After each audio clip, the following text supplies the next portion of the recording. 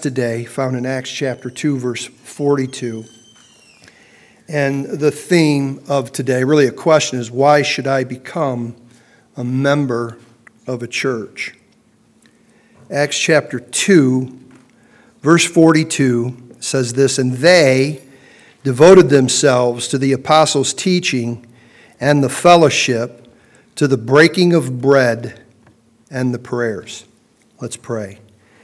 Heavenly Father, we're thankful for your Son Jesus, who has given us life and the forgiveness of sins. Judgment no more is upon us because of his death, burial, and resurrection, where we, your people, have received by faith and repentance of our sins and our salvation, all which has been accomplished by who Jesus is and what Jesus did. And we're thankful, Lord, for Christ Community Church, for the meetings that will even go on this week that are prepared, as many, many more, some, Lord, so new to Christianity. We're thankful for that. We pray that even as a people, we would be tender to that. And Lord, we would point them to the hope, which is really the central theme of the church, is the gospel. Lord, that's why you've left us here, to fulfill your mission that you gave your disciples. In Matthew chapter 28, literally, there is no plan B.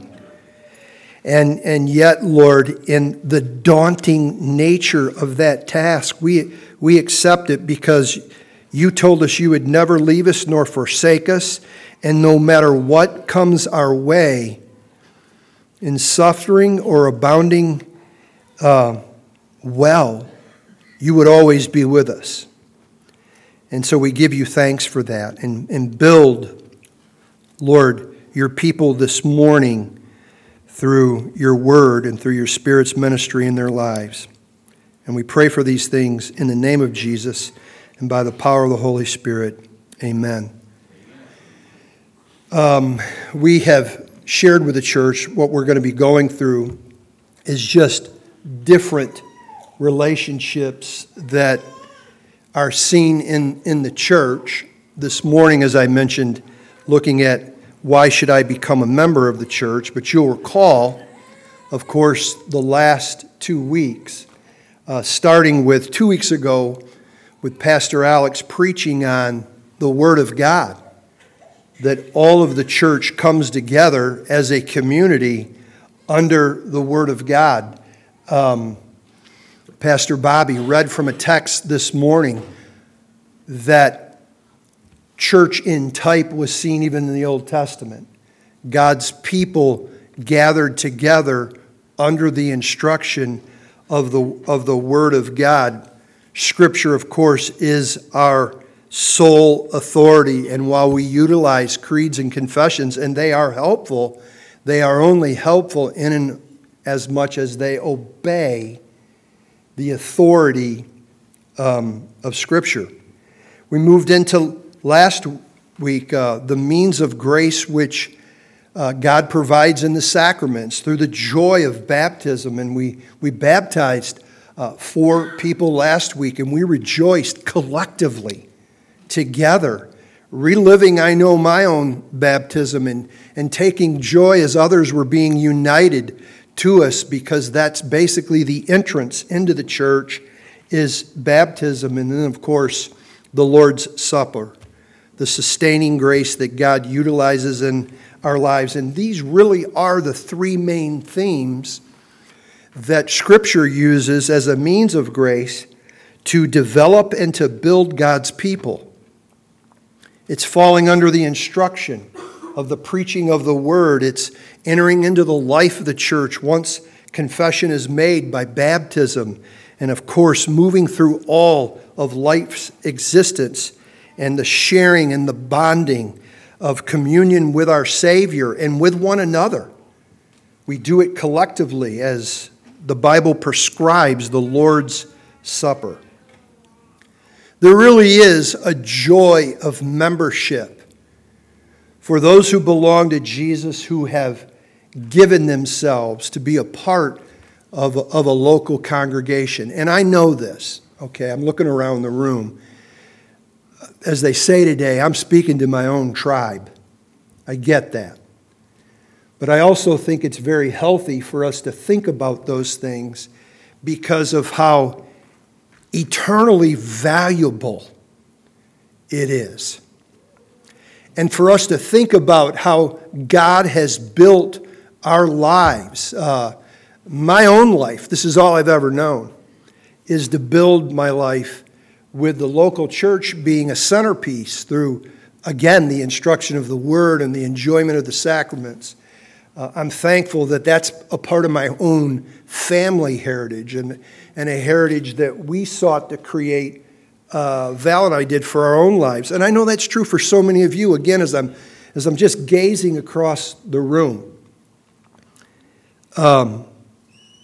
We gather together in a week-to-week way to seriously lose our lives into the grandest story that has ever been told. The story that has saved us. This redemptive story in simplicity as we move about to tell people who Jesus is and what Jesus did. And it's certainly true that Christ saved each of us individually.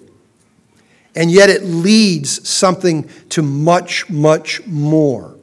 It leads one to a community, to an assembly, to a congregation, to a church, which are really all synonymous terms in the Bible, where God's people gather together under the authority and the instruction of the Word.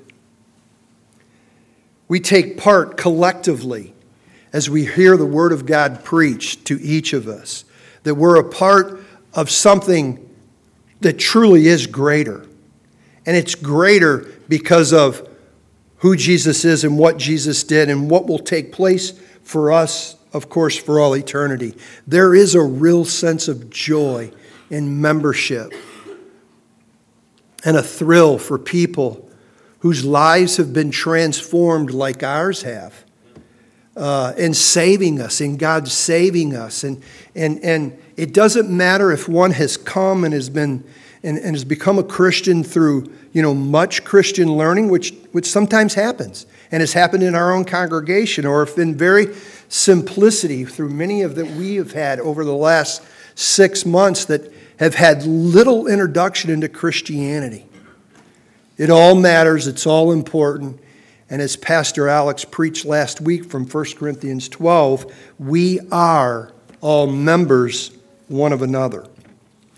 So as we begin to reflect about the church today and why I should become a member, I want us to start with really a question that is the biggest question for all of humanity, and that is, how can I be right with God?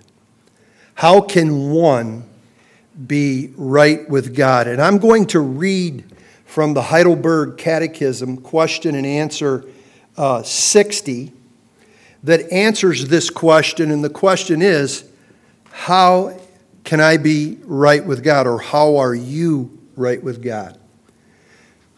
Before I dip into this response that the Heidelberg Catechism gives it, I would say in the course of my lifetime, when a person's life gets confronted with the gospel, there's two very dangerous ends if one doesn't place true faith in Jesus. Most of that, I would say, throughout church history since the time of Acts chapter 2, has been riddled with a type of works-based righteousness. Even as I talked with Pastor Brett this past week, as he offered that a great deal, even from the inception of the church in Judaism, and this works-based righteousness threatened the church. All throughout church history, all the other religions have have picked up on, and Christianity to some degree, we know this is true, has been influenced by a works-based righteousness, and in so doing has erred from the gospel and has become an apostate church. But I would also tell you this, in my lifetime, over the last 50 years, there is a real threat on one who could become right with God on easy believism.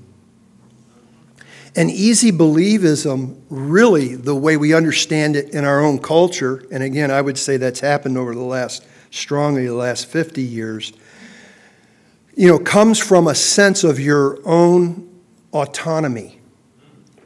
Because even in Romans chapter 6, where Paul is being attacked on being antinomian a message, the attack centered by the Judaizers is, if you believe that salvation is by grace through faith alone, it's going to result in easy believism. And of course, we all know this, that is not the gospel. That is not true.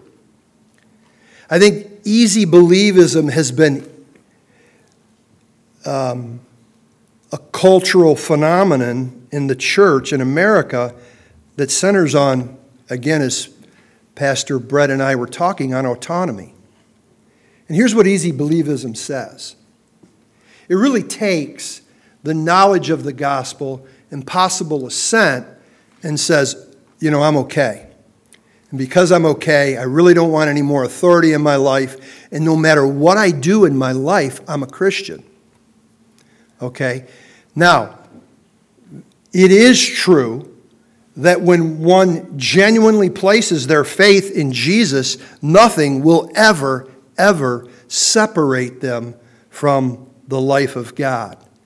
And yet there is a work that's in salvation that compels us. Once again, I look around the room.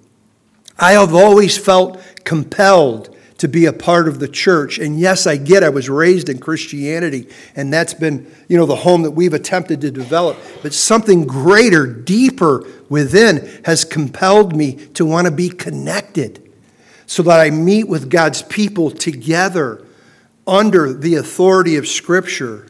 And we take joy in, of course, the baptisms and the Lord's Supper as we see the effect that the gospel has on so many people's lives. But I found this question 60, to be very helpful in terms of its answer. So please bear with me as I read this answer, because I would dare say this is true for all of us. Okay, and I certainly would identify and think this is true of my own life. How are you right with God? Only by true faith in Jesus Christ. Even though my conscience accuses me of having grievously sinned against all God's commandments, and of never having kept any of them, and even though I am still inclined toward evil, nevertheless, without deserving it all, but out of sheer grace, God grants and credits to me the perfect satisfaction, righteousness, and holiness of Christ, as if I had never sinned nor been a sinner. As if I had been perfectly obedient as Christ was obedient for me. All I need to do is to accept this gift of God with a believing heart. And church, that's true. That's what the Scripture teaches. Faith in Christ alone saves. Faith comes from the knowledge of the gospel, right? This is why we declare the gospel to people. This is why we try to explain the gospel to people. And that gospel is three simple truths. That God is holy, that I am sinful, And I've come to the understanding that I cannot gain favor with God. I cannot be right with God because of my sinfulness, and that I cannot save myself. Those things are true. Those are a part of the knowledge of the gospel. As well as a part of the knowledge of the gospel is the life, death, and resurrection of Jesus. One needs the knowledge of the gospel to become right with God. It is necessary. Secondly, those three simple truths must be assented to in our minds. We must believe that what the Bible says about God's holiness, my sinfulness, and Christ alone saving is true according to what the Scripture says. What's most essential to genuine faith, though, is trust. I must trust in Christ alone to save me. No church can save me.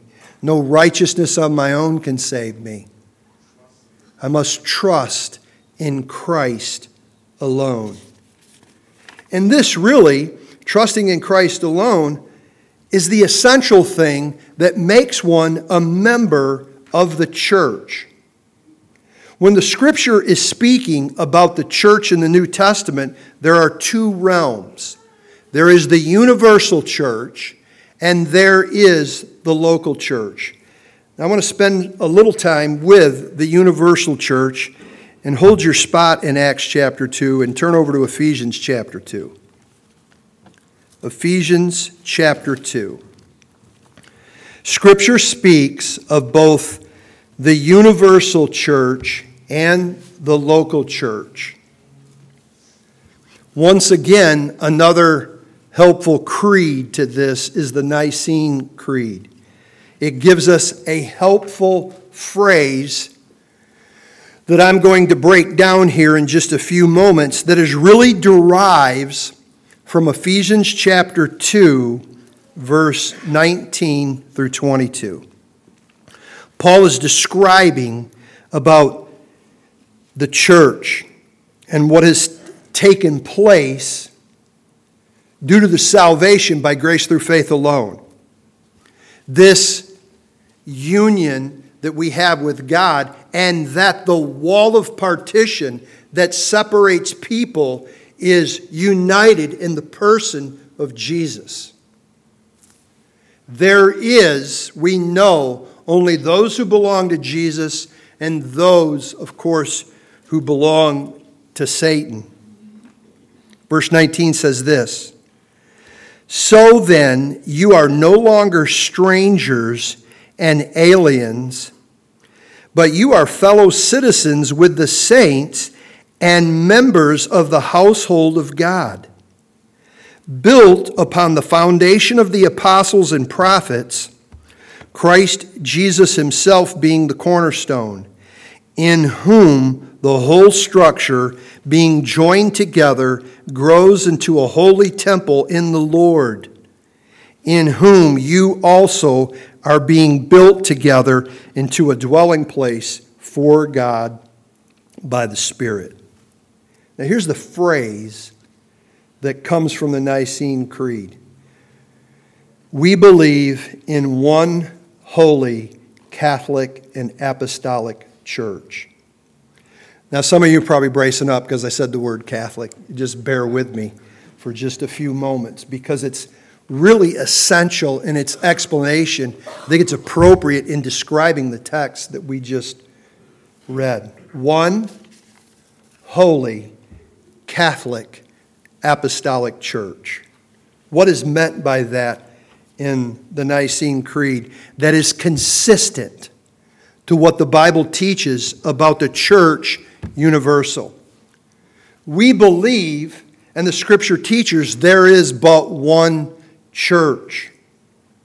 That one church is found in Christ, who has gained entrance into the household of God by faith alone in Christ alone. Despite the great number of local congregations and many denominations, we want to be clear about this. There is only one church. There is only one gospel that saves. Faith alone, in Christ alone, and Jesus is the head of the church, because no one loves the church like Jesus, because Jesus bought the church by dying for her. We believe, church, that the church is one. Secondly, we believe that church is holy. It's holy, W-H-O-L-L-Y, and it is also holy, H-O-L-Y. Those who have been united to Christ are wholly devoted to Jesus. We're devoted to Jesus because Jesus is one who has saved me from my sin. Jesus is the one who has saved me from the judgment that was due me for my sin. Jesus took my sin. Jesus took my judgment. Yes, the church is wholly devoted to Jesus because the church is H-O-L-Y, holy Jesuses. Let me give you a simple definition to the word holy. It means to be set apart from evil to God. When you were saved, you weren't just set apart from the evil of your sin and its judgment, but you were set apart to God, from evil to God. Christ, in saving us, sets us apart, as the text here describes it. We are the family of God. We are the household of God. This happens to us individually, but it also comes to us as a community. It leads us to a collective community. You know, one of the enjoying things that's happened recently with the salvation of so many over the last 6 months is they've really been connected to either family or close personal relationships and friendship. And when you read John chapter 1, verse 35 through 51, those loving relationships are a very fertile ground that God uses to save. He uses family. He uses close friendships. You see this in the closest of friendships with Philip and Nathaniel. And yet there's James and John who are brothers, who are physical brothers. There's Peter and Andrew who are physical brothers. We are saved individually, but we are saved to an assembly, a community. And that certainly is the universal church, because thirdly, it is a Catholic church in that it is universal. The church is worldwide. The church is across all times and across all places. It doesn't matter where you take the gospel to, it provides the hope of humanity in that culture. And it's been so since Jesus died, resurrected, and ascended into heaven and the Spirit came. It's been that way since Acts chapter 2, the text that we have read from. The church is Catholic in the sense that it is universal. It is worldwide. It is across all times and generations and places. The gospel this morning is fitting to the Christian or the individual that's in Iran or that's in Nepal or is in Russia, as it is here. The church, of course, is Catholic. Thirdly, the church is apostolic. That is, as the text tells us here, it was built, verse 20, on the foundation of the apostles and prophets. Christ Jesus himself, of course, is the cornerstone of the church. He is the head of the church. He's the Savior of the body. The church is apostolic in the sense it was built upon the teachings of the apostles, and to become an apostle, two things had to take place that made it essential to their teaching. They had to visibly see Jesus resurrected, and they had to be commissioned by Jesus in his glorified body. Thus, They took the teachings that God had for them, many, of course, who were a part of the original 11, to preach and build churches, according from Acts chapter 2, when the Holy Spirit descended. Those individuals became the human authors to the New Testament. They authenticated what they had eyewitnessed and that they had heard from Jesus himself. They begin to bring the teaching that was given that makes up your 27 books of the New Testament. The church is also universal this way, before we go back to Acts chapter 2. Matter of fact, you can just flip your spot back to Acts chapter 2. The universal church is also militant, and it is triumphant. The church universal is militant, and it is triumphant. The church militant are all those who are alive on the earth right now, who are engaged in spiritual warfare against sin and evil, against the world's philosophy to proclaim Christ alone saves. The church is militant. We're engaged with dealing with our own sinfulness and our own things that we may fall to in being evil. The militant church is suffering. It has since its inception. Persecution came quickly. You know, when the church was first established on the day of Pentecost, the disciples and those who saw Jesus ascended, they were staying in Jerusalem because they fully expected he was going to return, because he said he was going to return. It wasn't until God brought persecution of the church that the spread of the gospel began to take place, and they began to be witnesses in Judea and Samaria and the uttermost parts of the earth as churches were established. The church is suffering then. The church suffers in spots on globe right now. Right now, there are churches that are meeting whose lives are threatened. And so the church universal is suffering. It's in tribulation. It's waiting for the return of its Savior, Jesus. We groan for that return. But dear friends, for those who have passed on, take courage in this. The church is triumphant. For those who have passed away have plunged themselves into the glory of heaven. And there's no death. There's no suffering. There's no battle against sin and evil for them. Those things are past. They're done. They are ruling and reigning with Christ in heaven, awaiting, of course, as the church militant is, for the return of Jesus.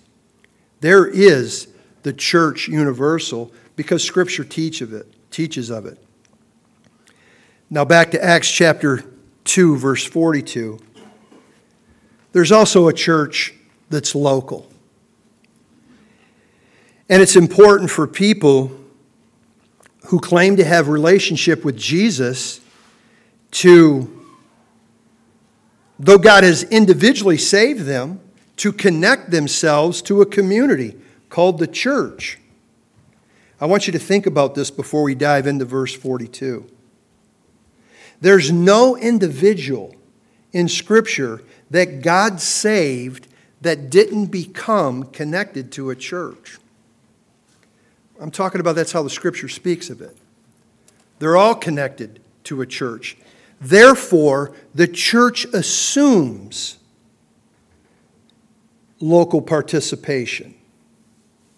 It assumes on it so that one whose lives have been transformed by the gospel of Jesus in sheer grace would invest their lives into the lives of others for the mission that God gave it, which was to take the gospel, to make disciples of all nations, and to teach those things that came from the apostolic teaching. Once again, another creed is very helpful for us, which was read from this morning, the Apostles' Creed. We believe in the communion of saints. We believe that. We believe in a worshipful community that worships God. This is why you should be a member of a local church, because all true churches that belong to Jesus fall into the pattern that's found here in Acts chapter 2, verse 42. There is a sense in these four things that's given here that it's supra-cultural. That means churches do these things, and they've done so in the past. They're doing so presently across different parts of the globe, and the church local will do these things until Jesus returns, because God has promised a sustainable witness on this earth until Christ comes to make everything new. They devoted themselves, number one, to the apostles' teaching, number two, to fellowship, number three, to the breaking of bread, and number four, to prayer. Now, once again, as Pastor Alex mentioned last week, right, he went through the sacraments. We're not going to deal with that this morning. If you didn't get a chance to listen to that, you should listen to those sermons. They're helpful. And just as we're going to experience other things, this isn't all the church does, but they're really found in these four principles. The apostles' teaching came from what Jesus taught the apostles during his earthly ministry, who become the authors of the New Testament, who spend time with Jesus. I want you to think about this.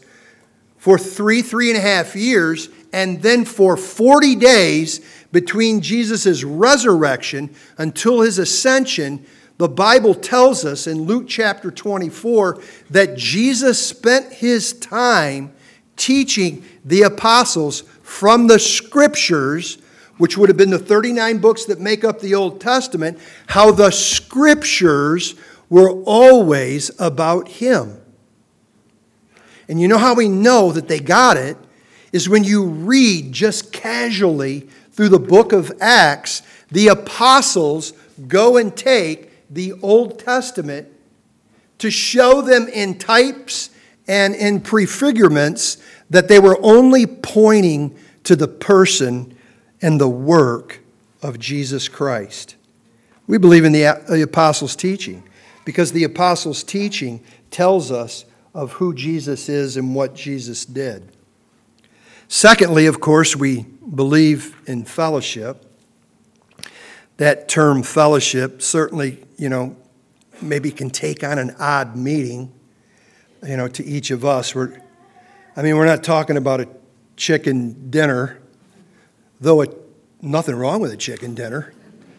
If you're having chicken and you want to invite me, I'll gladly eat it with you. But it also, fellowship can happen inside of a chicken dinner. It can happen inside of people sewing together. It can happen inside people doing any one of a number of things together that are a part of a local community. But the central thought that what's written here about fellowship, it comes from the Greek word koinonia, where we get the idea of working together. Fellowship means to participate. It means to share together. And this working together and this sharing together centers upon what Christ has done for you, he's done for me. We meet collectively to have a type of fellowship, but that fellowship in regards to a church centers on Jesus. Jesus is our fellowship.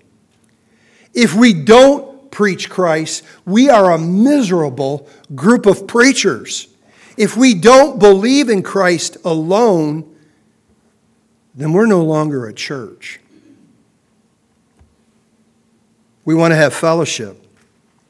We want to have fellowship because we want to share our lives with other believers. We want to participate in the mission that God has given us with other believers. And this, of course, logically, was how it's communicated. Churches are established in Acts. All of the epistles are written to churches. You read about the 7 churches in Asia. There's smaller society meetings called a local church. And of course, they were involved in the apostles' teaching and the fellowship. Thirdly, the breaking of bread. Now, the breaking of bread is a phrase that's used in the New Testament to refer to the Lord's Supper, the Lord's table. It's a Holy Communion. It's a Eucharist. It's a giving of thanks. Sometimes in the early New Testament church, it was done within the framework, and that was the focus, the breaking of bread, of a larger meal. History records about God's people meeting together under a love feast. But the feature of the Lord's Supper in coming to the table as we do collectively together is accountability. My life is accountable to you as it is before God. Your life is accountable to God as it is as members of one of another. And this is where we really have to battle against our cultural mentality of rugged individualism. And I'm going to do what I want to. And self-autonomy. No, you've lost your rights as I have lost my rights. Jesus has bought me with a price. And he bought me as he's bought you with his own blood. My life's to be accountable, and it's clearly seen at the table. Lastly, there's prayers. And we can pray for any one of a number of things. We pray throughout our liturgy. There are people that meet to pray. They're a part of our congregation. It's certainly speaking of prayer in general, but I want you to understand this. This group of people was praying for God's will. And sometimes our prayers isn't focused upon God's will. They were praying for the will of God. They were praying for boldness to preach the gospel because in all likelihood they were going to be killed. And guess what? Most of them were. Most of them were. We pray for God's will. We pray for God's will for our own lives. We pray God's will for our church. We pray for God's will to build his people in the truth. We pray for God's will that he would save.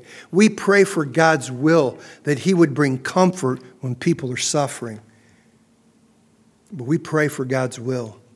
And this has always been a part of a local church. Why should I become a member of a church?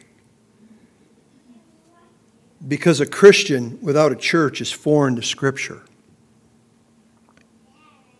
And all of the attacks on church, we're pretty clear about this. There's no perfect New Testament church. Neither is ours. Boy, I pulled this from Paul Tripp. Please listen to this as he described a local church. The church is a community of unfinished people living in a broken world, still in need of God's forgiving and transforming grace. When we fall into sin, we have a tendency to want to isolate ourselves. Man, that goes all the way back to the garden. Adam and Eve fell. What did they want to do? They ran, right, to hide from God. Each of us fall under that threat, right?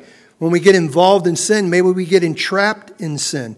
That's why you want to be a part of the community. That's why you want to come regularly. So there are trigger points that God uses in a spiritual nature, his means of grace, to right oneself along the way through the work of God. Because the church, I repeat this, is a community of unfinished people living in a broken world and still in need of God's forgiving and transforming grace. We are being transformed from glory of entering into the household of God to final glory of being with the one who has saved us. Why should I become a member of the church? Because the New Testament assumes that all Christians will share in the life of a church, to strive together, to serve our Savior, to love one another, to live in unity, that we will make every endeavor to do so, to be right with God and to be right with each other. It's essential. For the sake of Jesus Christ and the mission of the gospel. And you're probably wondering, does Kevin think there are Christians who aren't a part of the church? Yeah, I do. I do. I don't think it's the norm. I think a Christian who is genuinely a Christian who refused to join a church is starving themselves, because they're not getting the means of grace of God's design. Their lives are impoverished according to truth. A Christian may be a Christian that's not a part of the church. They are given to wild imaginations, controversies, conspiracy theories. They chase weird things in the Bible. They don't keep you on mission. Why? Because we're not supposed to live isolated from one another. We're to do this thing together, not because I'm prescribing it, but because Jesus told us to. But guess what? You don't have to starve yourself. You don't have to impoverish your life. We get to renew our minds. Every time we meet collectively together under the Word of God, we get to renew our minds and we get to come to the table. And as we do in the confession and we do in the table, God is telling me, Kev, turn away from your sin.